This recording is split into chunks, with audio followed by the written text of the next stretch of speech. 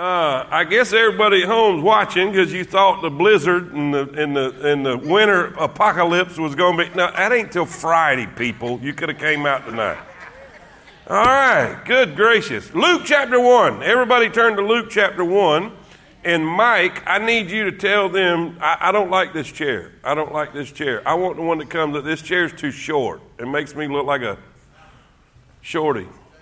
They getting it? All right. They should have got it. All right.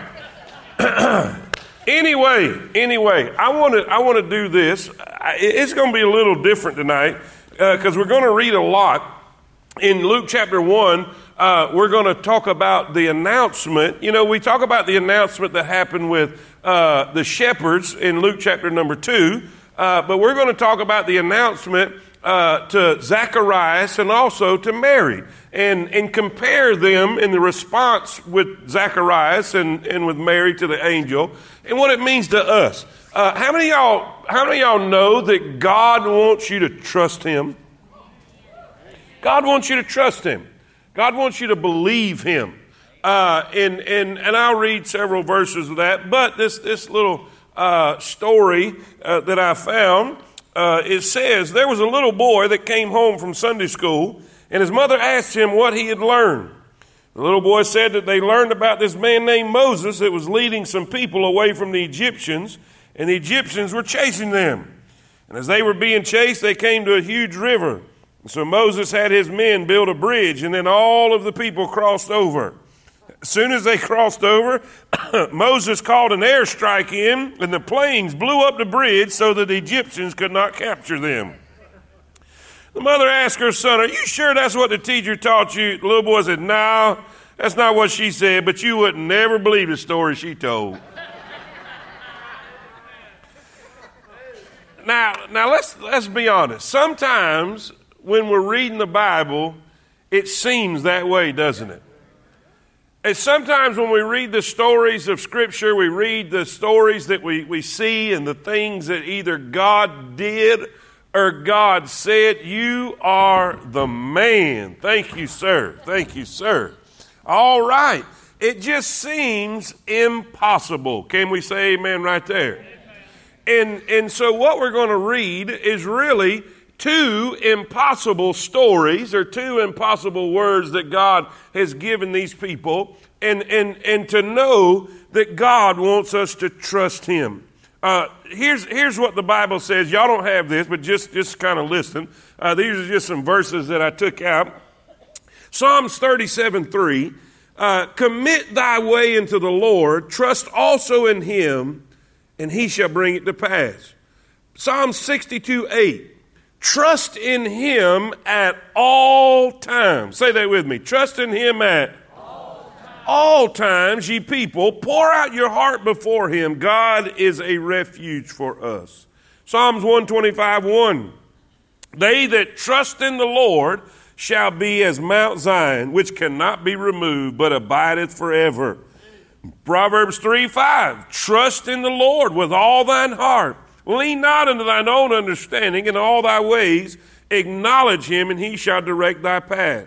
Romans 1:17 says, for when therein is the righteousness of God, revealed from faith to faith, as it is written, the just shall live by faith.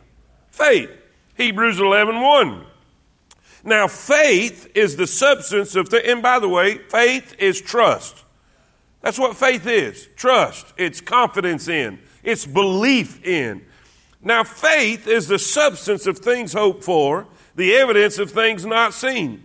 For by it, by what? Faith. By it, the elders obtained a good report, but without faith, verse 6, but without faith, it is impossible to please him. For he that cometh to God must believe, that's that word, believe that he is, and that he's a rewarder of them that diligently seek him. Now, all through Scripture, you will find from the beginning to the end that God wants us to trust him. God wants us to believe him. When he says it, he wants us to believe him. In the very beginning of creation, in the very beginning, what caused man to fall? When they didn't believe God.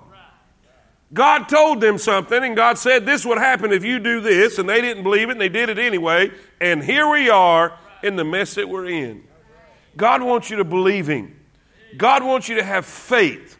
God wants you to put your trust in Him. Matter of fact, it even goes as far as to say, without faith, it's impossible, not hard, but impossible to please Him. God wants you to live a life of faith. And so, with that being said, let's look in verse number 5. Let's start with verse number 5. Verses 1 through 4 is the prologue to the book of Luke, basically telling you what's in it, why it's being written, and what's the content of it, what his object is, the purpose for writing the book, and then we begin reading in verse number 5, and he starts with really, this is the beginning. Now keep in mind that up until this point that we have right here, there's been 400 years of nothing coming from God. 400 years of no prophecy, 400 years of a silent heaven, 400 years of nothing. Israel has fallen into darkness, has fallen into difficult times. Their religious structure had gotten corrupt. They had fell into a legalistic, formalistic religion that was based on works, and it was totally not what God had intended. It's always been faith. It's always been trust in God, but they have fallen so far away from God. And even Paul said it this way: they have a zeal of God, but not according to knowledge. So they went about to establish their own righteousness, right? And so 400 years, they haven't heard from heaven. They haven't heard from heaven. They haven't heard from God since Malachi. Malachi promised that there would be an Elijah come. Malachi promised that the Messiah was coming. But for 400 years, they heard nothing. Then all of a sudden, we see what takes place here in this chapter. Are you ready? Say amen. Amen. Verse number 5. There was in the days of Herod. Now this is Herod the Great, okay? This is Herod the Great. He was the one that helped the Jews rebuild the temple and extend the Temple Mount to the size that it is now. Herod the Great was probably the most well-known Herod. You know another Herod which would have killed John Baptist, but this is the Herod that killed the babies when the babies in Bethlehem when the wise men deceived him and went out a different way. How many of y'all know what I'm talking about? Say amen. Okay. He was a madman. He was crazy. Killed his own family, multitudes of his family, paranoid. He was just crazy. In the days of Herod, king of Judea, a certain priest named Zacharias of the course of Abiah. There were 24 courses, by the way, if you want to write that somewhere in your notes, just so you'll have that information. There were 24 different divisions or 24 different courses of priests. And also write this down. At the time, there was 18,000 priests. Okay?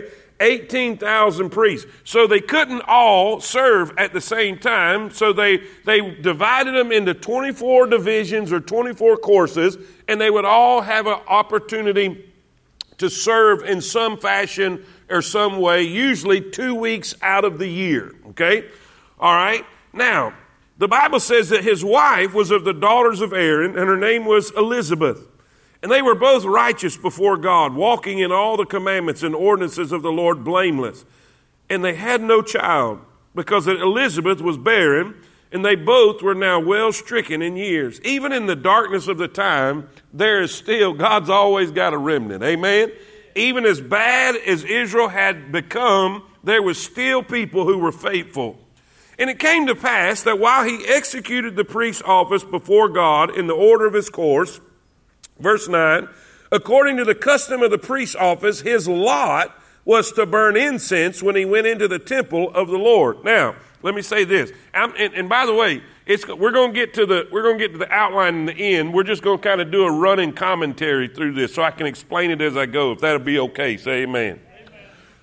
This verse that we just read, his lot was to burn incense. Now, this was an opportunity of a lifetime.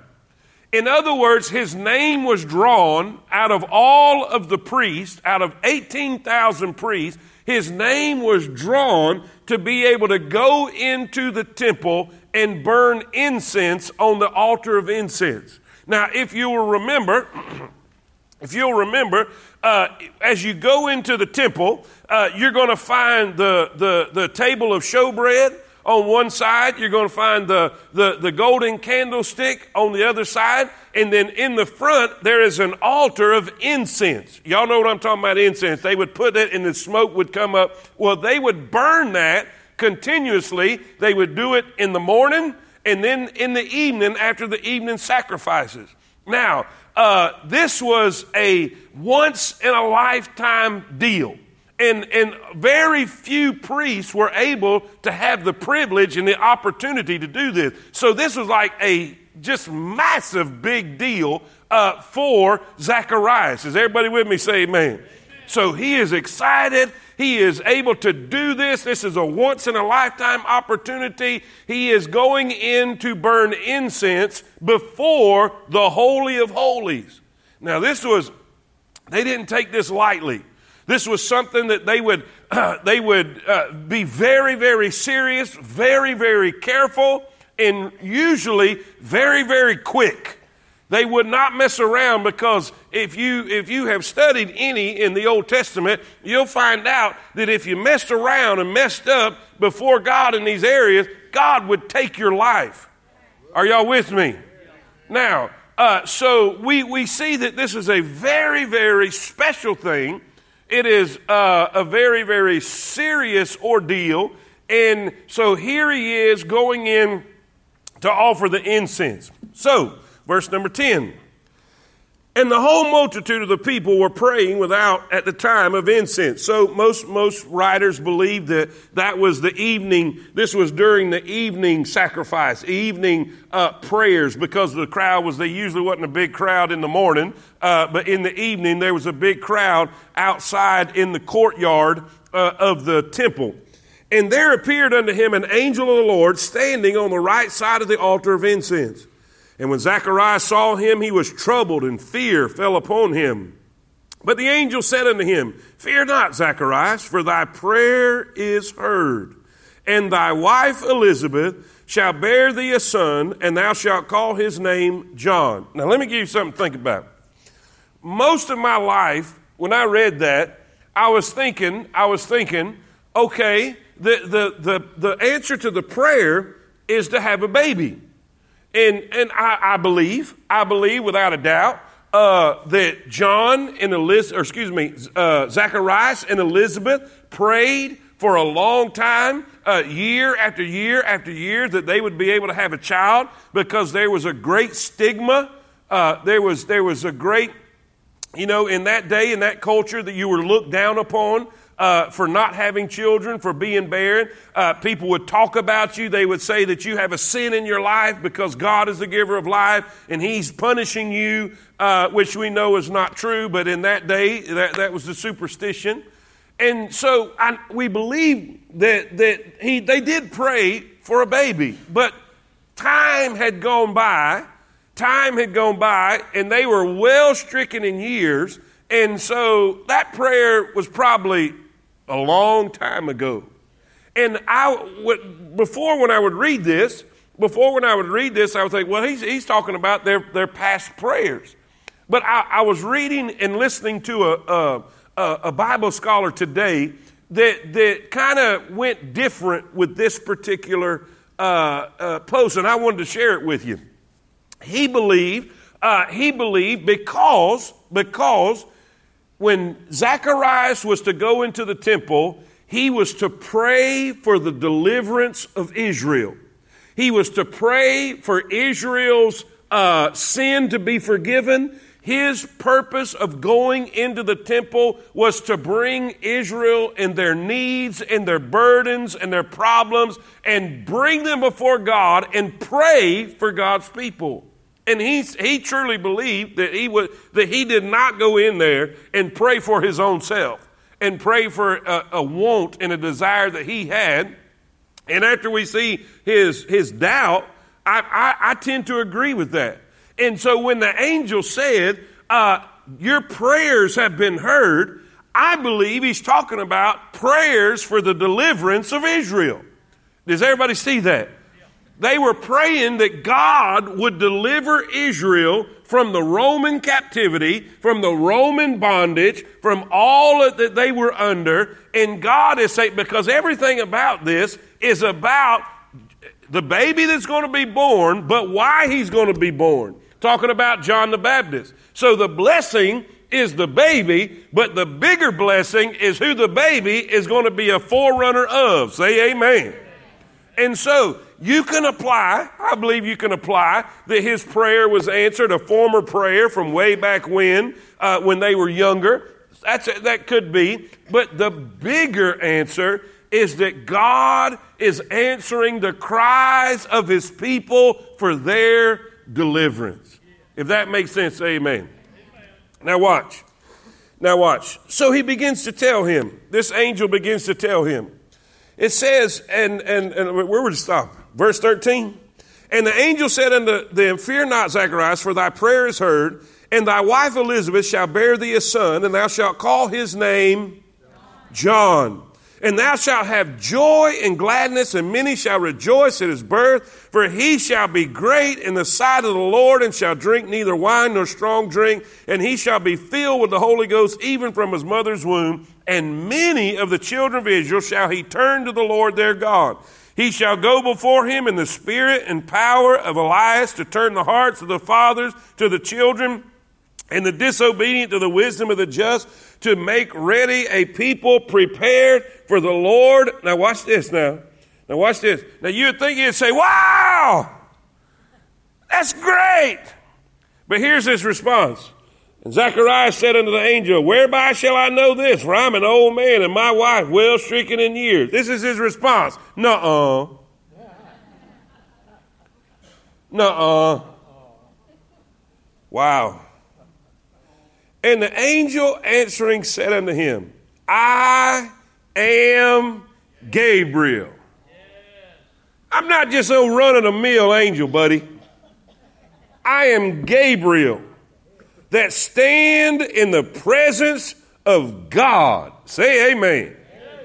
And I am sent to speak unto thee and show thee these glad tidings. And behold, thou shalt be dumb and not able to speak until the day that these things shall be performed, because thou what? Thou believest not my words, which shall be fulfilled in their season. Now watch this. The people are outside waiting. This has gone on way too long. Something is happening, because they're waiting for him to come out, because usually the priest would go in, put the incense on the altar, and come out, and then give a benediction, right? Well, they're wondering what in the world's going on. And it says, and the people waited for Zacharias and marveled that he tarried so long in the temple. And when he came out, he could not speak unto them, and they perceived that he had seen a vision in the temple, for he beckoned unto them and remained speechless. God took his voice away. He could not speak. So you can imagine he's doing all kind of hand gestures and motions, trying to explain to them what happened. And it came to pass that as soon as the days of his ministration was accomplished, he departed to his own house. And after those days, his wife Elizabeth conceived and hid herself 5 months, saying, thus hath the Lord dealt with me in the days wherein he looked up me to take away my reproach among men.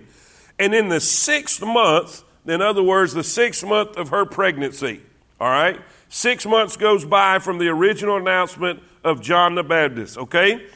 In the 6th month, the angel Gabriel was sent from God into a city of Galilee named Nazareth. Now keep in mind, for some of y'all that went to Israel with us, we were in Nazareth, and it's pretty big now.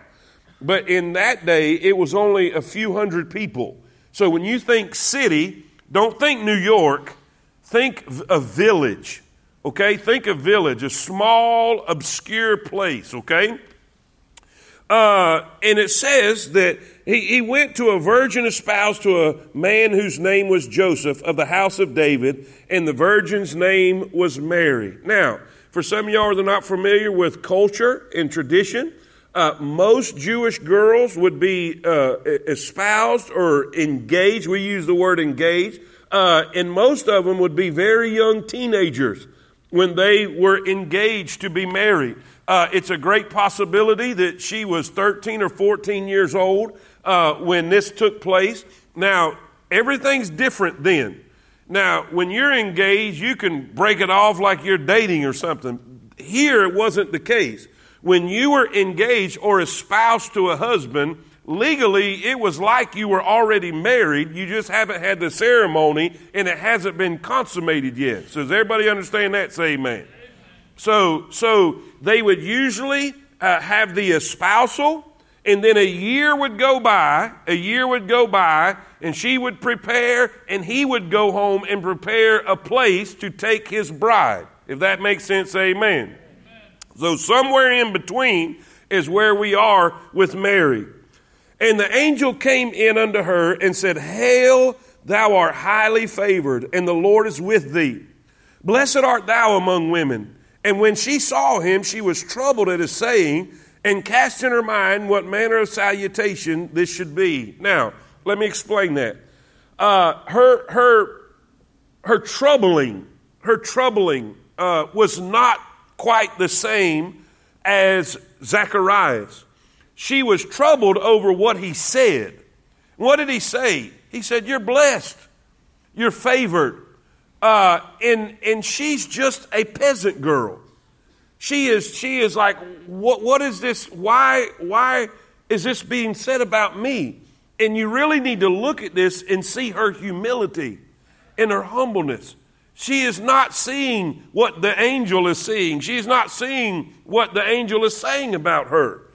And it says in verse 30, And the angel said unto her, Fear not, Mary, for thou hast found favor with God. And behold, thou shalt conceive in thy womb, and bring forth a son, and shalt call his name Jesus. He shall be great, and shall be called the Son of the Highest. And the Lord God shall give unto him the throne of his father David, and he shall reign over the house of Jacob forever. And of his kingdom there shall be no end. Then said Mary unto the angel, How shall this be, seeing I know not a man? Now this is different. This is different than what Zacharias was saying. Zacharias was doubting the whole deal. Mary is not doubting. She's not doubting that it's going to happen. She's wondering, how is it going to happen? I mean, it doesn't take a rocket scientist to know how babies come about. Are y'all with me? And she knows she's never been with a man. So she's asking the question, how is this going to take place, seeing that I know not a man? If that makes sense, say amen. It says, And the angel said unto her, The Holy Ghost shall come upon thee, and the power of the highest shall overshadow thee. Therefore also that holy thing which shall be born of thee shall be called the Son of God. And behold, thy cousin Elizabeth, she hath also conceived a son in her old age, and this is the 6th month with her, who was called barren. Read it with me. For with God nothing shall be impossible. Read it again. And Mary said, Behold, the handmaid of the Lord, be it unto me according to thy word. And the angel departed from her. And Mary arose in those days and went into the hill country with haste into a city of Judah, and entered into the house of Zacharias and saluted Elizabeth. And it came to pass that when Elizabeth heard the salutation of Mary, the babe leaped in her womb, and Elizabeth was filled with the Holy Ghost. And she spake out with a loud voice and said, Blessed art thou among women, and blessed is the fruit of thy womb. And whence is this to me, that the mother of my Lord should come to me? For lo, as soon as the voice of thy salutation sounded in mine ears, the babe leaped in my womb for joy.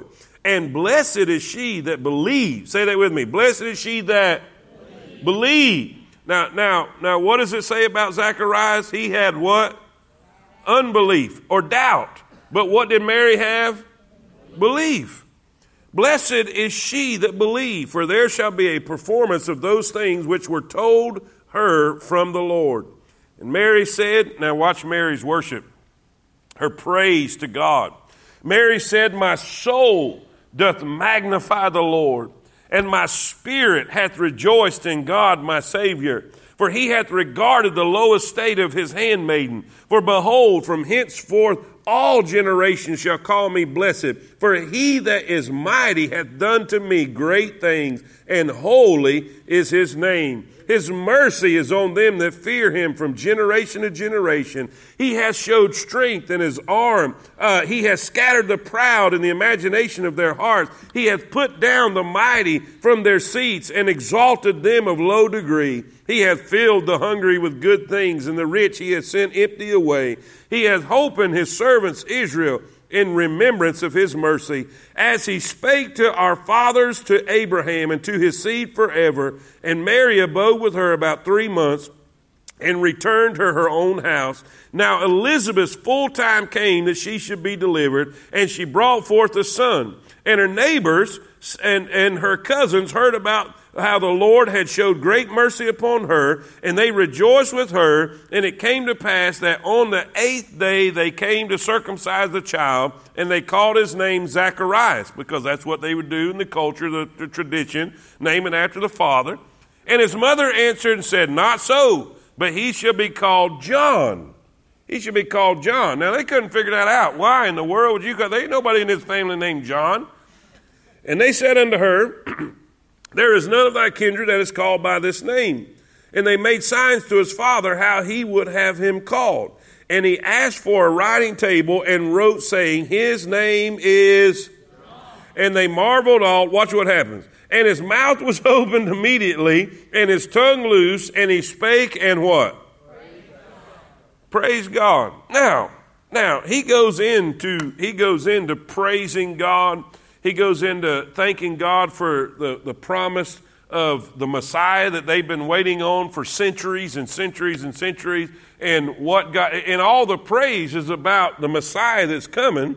And then he talks about, in the very last few verses, about John and what John's responsibility is going to be for the Messiah. Now, I had to read all that because I need you to see the whole deal. I wanted you to see the message to Zacharias first and his response and what happened, and then the message to Mary, her response, and then what happened. So, with that being said, that's a long intro. Say amen. Now, we're going to spend the next 30 minutes, and let's fill out this outline, okay? God wants us to trust him. God wants us to believe him. Even, everybody look at me, even when he's unbelievable. I was listening, I was going to play it before I come out here, but I knew I wouldn't have enough time because I had to read so much. But there's a song Karen Peck and New River sing that says, God likes to work when nothing else will. God likes to work when your back is against the wall. Basically, God always waits for it to be an impossible situation before he moves. And I, you know what? There's been so many times in my life, so many times in the ministry of this church, that it seems like at the very last minute, boom, then God moves in the situation. When it seems impossible, when it seems like it won't happen, when it seems like all hope is lost, God always likes to move. God likes to show up and show out. Say amen. Now, with that being said, let's look at these two stories together. We're going to kind of put them together and contrast them together. Amen? Number one. If you're taking notes, write this down. First of all, I want you to see the word that they received. Both of them. The word that they received. First of all, it defied comprehension. It defied comprehension. Write that down. He looks at Zacharias. Zacharias is an old man. He's old physically. Really, he's way beyond His reproduction ability is basically dead. Hers is too. And this is an impossibility. And so you're sitting here telling an elderly man that him and his wife is fixing to go to the pharmacy and buy Pampers. Say amen. So that's crazy. That doesn't even make sense. You're right. You're right. It defies comprehension. You go to a young lady who is engaged to be married. They've not come together. She's pure. She's a virgin, never been with a man. And you say, you're going to have a baby. You're not going to be with a man, but you're going to have a baby. That defies what? Comprehension. It don't make sense. It don't make sense. Now watch this. Why does God do that kind of stuff? Now, it's cool when he does it. We got to admit, it's cool when he does it. But sometimes it's really will put gray hairs on your head. When you pray and you think all hope is lost and all of a sudden God shows up. But why does he do it that way? Why does he answer prayers in the fashion and in the way he does? Well, the Bible says, first of all, Isaiah 55:8, God is saying to you and to me, he says, for my thoughts are not your thoughts. I don't think the way you think. Neither are your ways my ways, saith the Lord. How many of y'all know God does stuff different than we would? Y'all with me? God, there's been times God moved on my behalf, but I wouldn't have done it that way. I would have done it earlier, so I wouldn't have worried about it so long. Am I talking to anybody tonight? Now listen, he says, my ways are not your ways. My thoughts are not your thoughts. For as the heavens are higher than the earth, so are my ways higher than your ways, and my thoughts than your thoughts. He says, I don't think like you and I don't act like you. Matter of fact, what I do and what I think is so far above your thoughts that you can't even comprehend why I do it. That still doesn't answer the question, though. 1 Corinthians 1:27. But God hath chosen the foolish things of the world to confound the wise. God hath chosen the weak things of the world to confound the things which are mighty. And base things of the world and things which are despised hath God chosen, yea, and the things which are not. The things which are not. Can we put Zacharias and Mary in that category? Yeah. They are not able to have a child. Neither one of them in the circumstance that they are in. But watch what it says. The things which are not, to bring to naught things that are. Why? Here's the answer. Verse 29. Read it all with me. Read it, everybody. Fairview, if you can see that, read that. That no flesh should glory in his presence.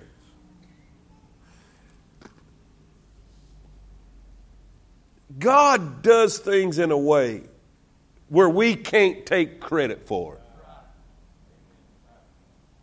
There's no doubt about in Zacharias' mind and in Mary's mind, this is a God thing. Are y'all with me? Say amen. Now watch. Look at the next verse. Ephesians 2:8.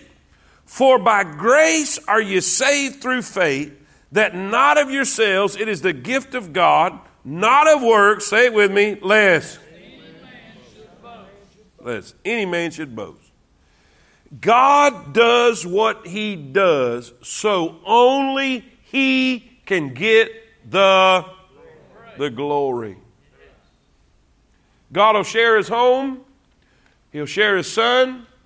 He'll share his provisions. He'll share his love. But the Bible says he will not share his glory. God does things in a way where only he can get the glory.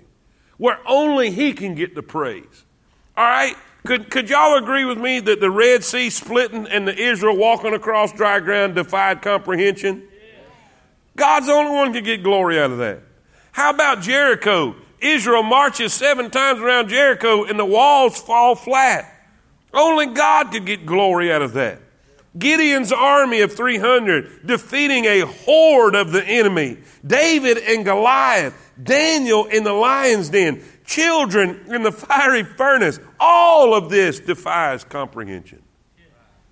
This word, this promise that the angel delivered, this message that was received by Zacharias and Mary, it defied comprehension.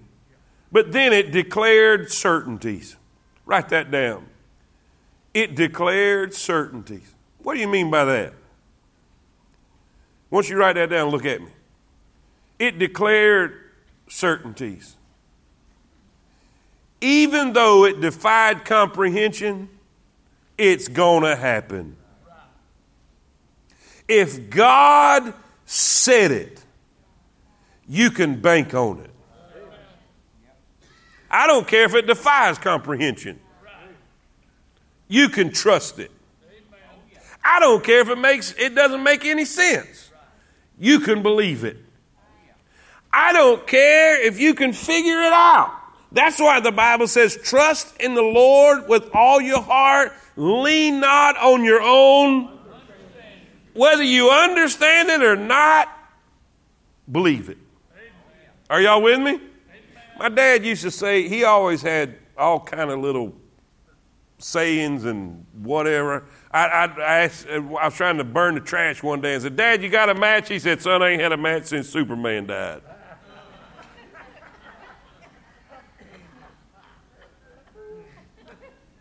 He told me one day, he said, son, if I tell you a flea can pull that wagon, just load the wagon.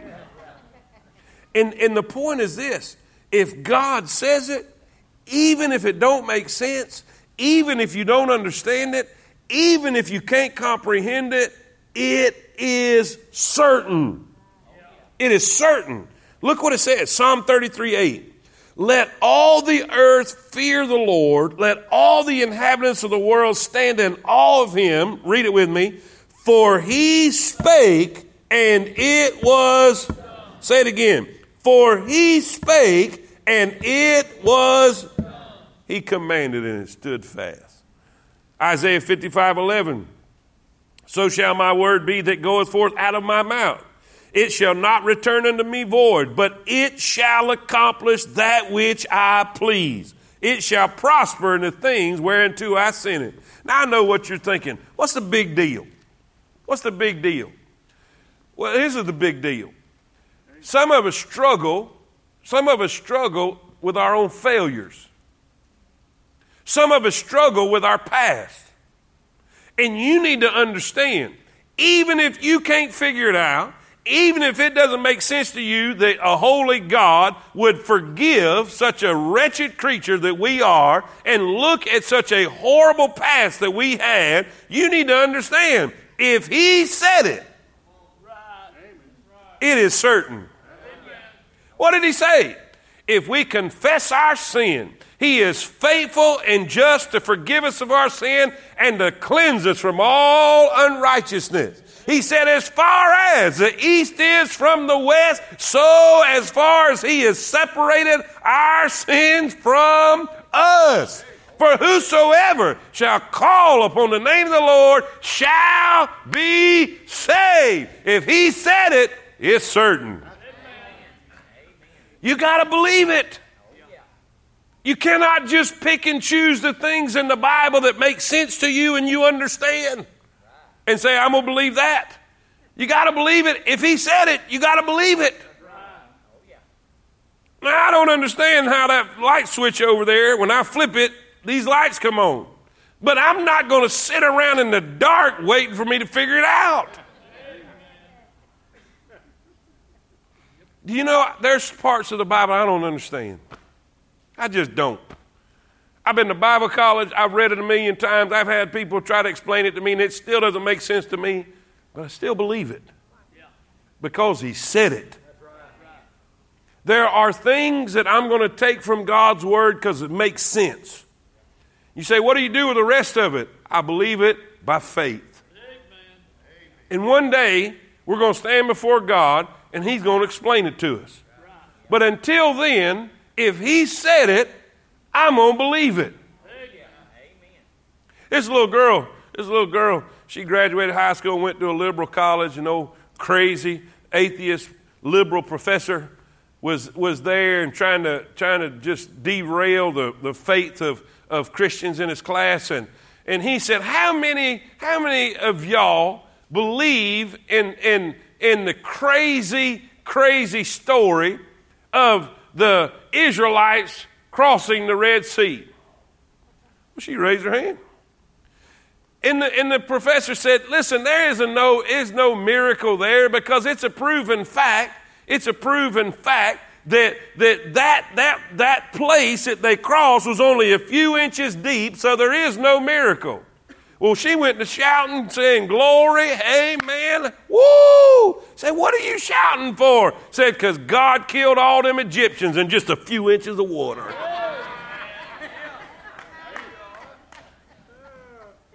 Y'all with me? Some of y'all don't get it. Read your Bible. Anyway, believe him. Believe him. This was this word that they both received. It defied comprehension. But it was a declared certainty. This is going to happen. Matter of fact, Gabriel kind of got sideways with Zacharias when Zacharias kind of doubted him and was really negative about it. He said, I am Gabriel. I stand in the presence of, I just came from the throne room today. Are y'all with me? Anyway. All right. Number 2. So, we got to hurry. All right. Now watch this. They both received a message that was unbelievable. Can we agree on that?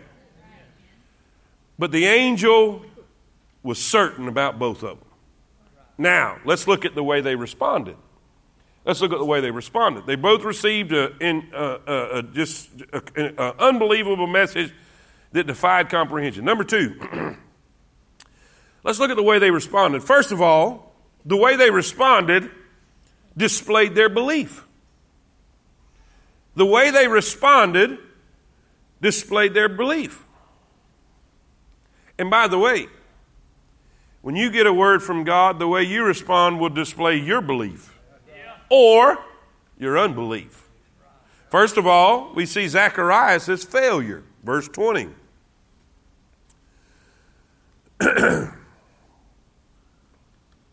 So how do we know he failed?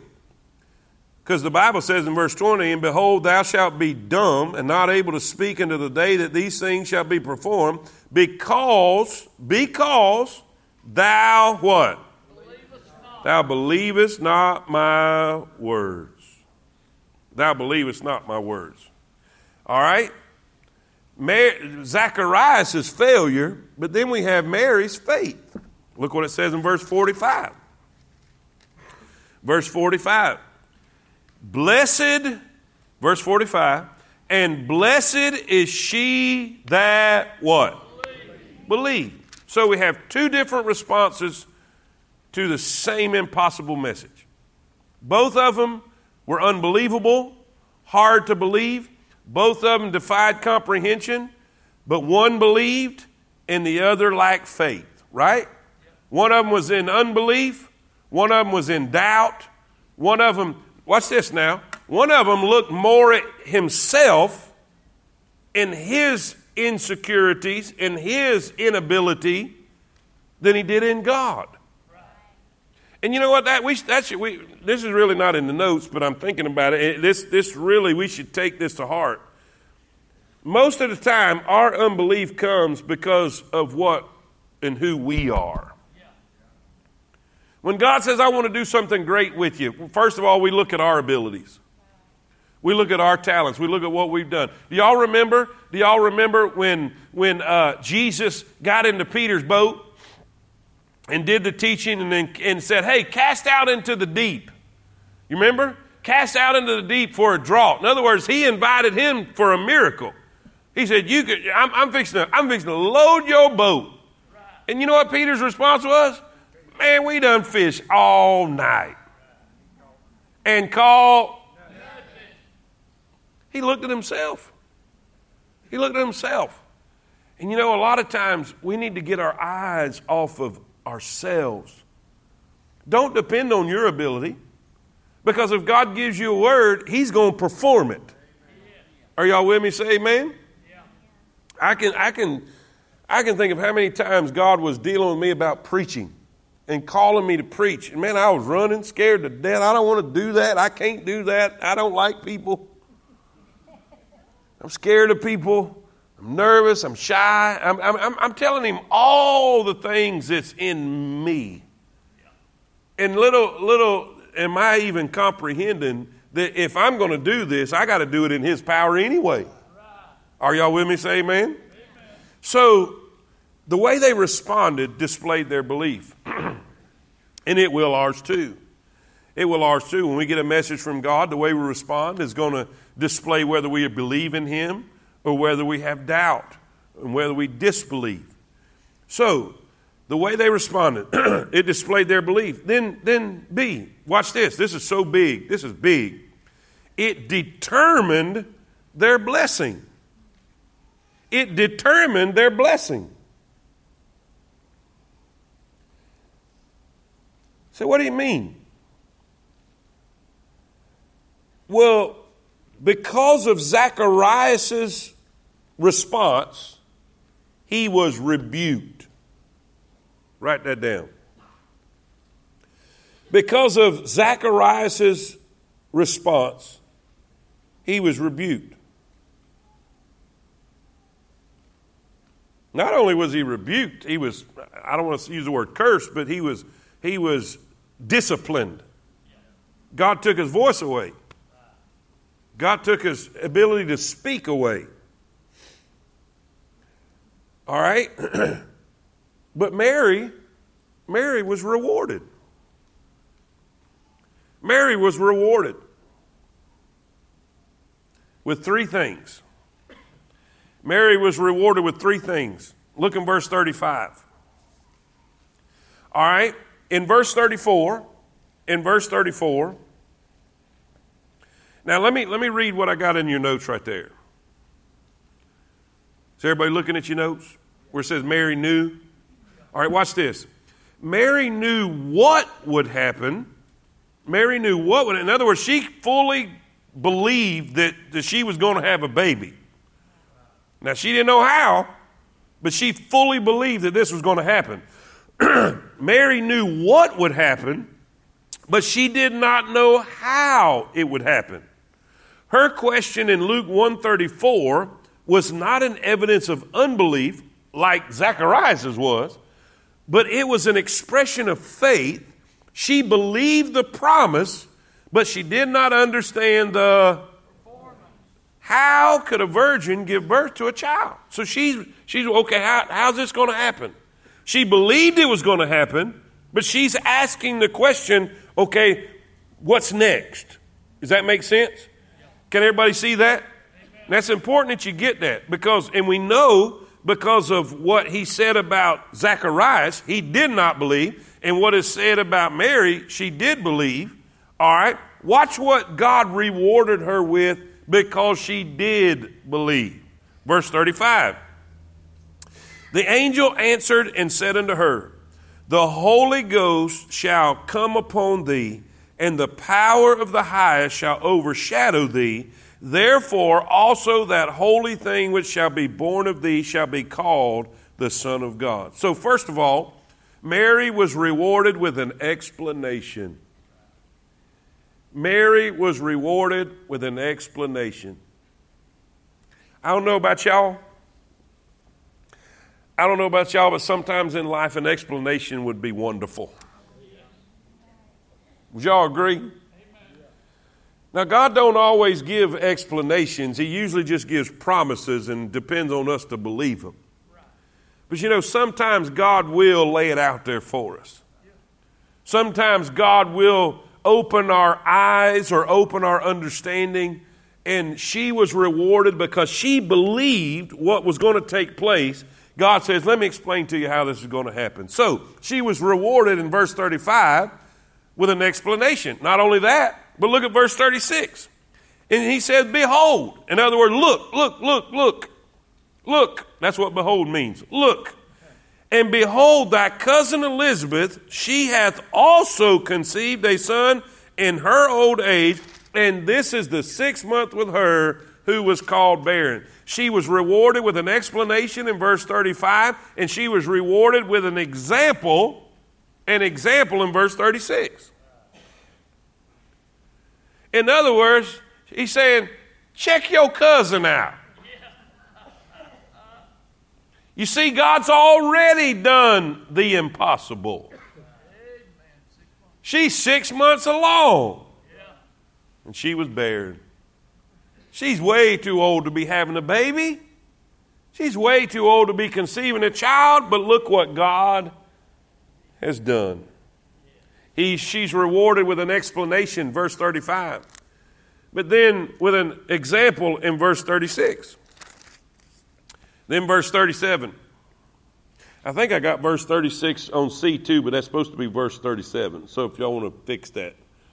Verse 37. Read it with me. Verse 37. For with... Okay, let's try that together. You ready? For with God nothing shall be impossible. Everybody say it forever you with me. You ready? For with God nothing shall be impossible. Because of her belief, Mary is rewarded with an explanation, with an example, and with an exhortation. An exhortation just means an encouragement. So Mary, don't you worry. With God, all things are possible. Nothing is impossible with God. I don't know about y'all, but that's encouraging. You see, the way you respond to a word from God will determine your blessing. God wants you to believe Him. God wants you to trust Him in your life, in your family. God wants you to believe Him. Then number 3, real quickly, we got 6 minutes. We can do it. I want you to see the worship they recorded. The worship they recorded. Because of the way they responded, their worship was drastically different. First of all, in A, write this down, their worship was different in ability. We see the difference in ability. Zacharias was silent. Mary was sharing. Zacharias was silent, but Mary was sharing. Preacher, where are you getting from that? Unbelief will cause your worship to be awful quiet. You know why a lot of people don't worship the way they should? Could be they don't believe like they should. Boy, it's getting quiet in here, isn't it? He wasn't able to pray. He was supposed to, when he come out of the temple, he was supposed to give the benediction. Everybody couldn't say a word. When he got home, he couldn't say a word. He couldn't shout. He couldn't brag. He couldn't tell all his friends. He was stuck. But Mary was able to share, was able to praise, was able to glorify God. Amen. Preacher, what are you saying? I believe we can take from this. Would you all agree with this? I believe we could take from this that whether we believe or not believe will drastically affect our worship. Amen. Because if we live in unbelief and in doubt, guess what? We're going to be down and depressed. We're not going to be praising. I've never seen anybody that was in unbelief and total doubt ever praise God. But if you believe, listen, times are difficult right now. They are. I mean, it's crazy the world we're living in, not just economically, but spiritually.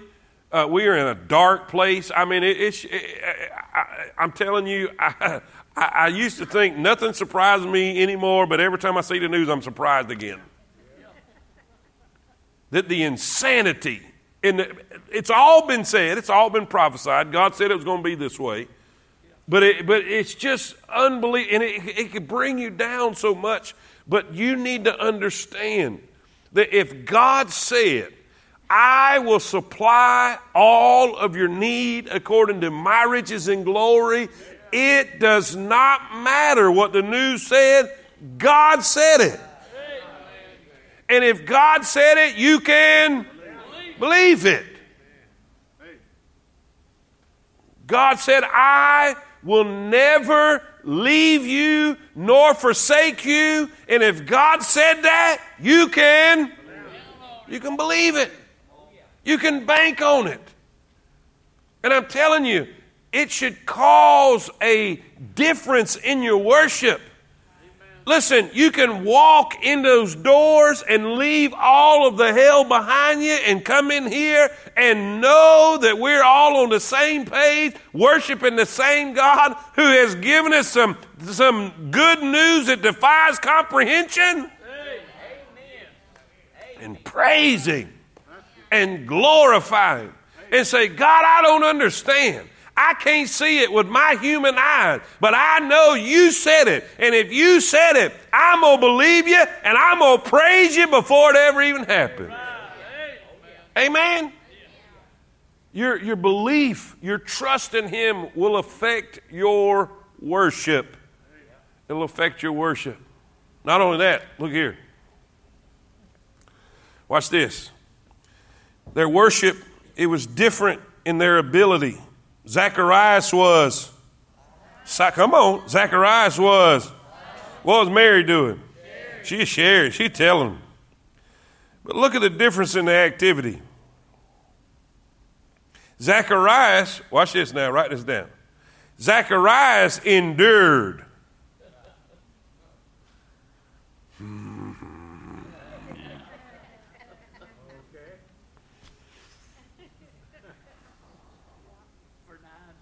9 months. That was probably 9 months of the greatest peace Elizabeth ever had. But can you imagine? 9 months he had to endure. He endured, but Mary enjoyed. Mary enjoyed. Why? Because she believed. And I'm sorry, Mike, I forgot I'm not supposed to put my glasses on my mic. Are you going to believe him? Because it will greatly determine whether you endure life or you get to enjoy life.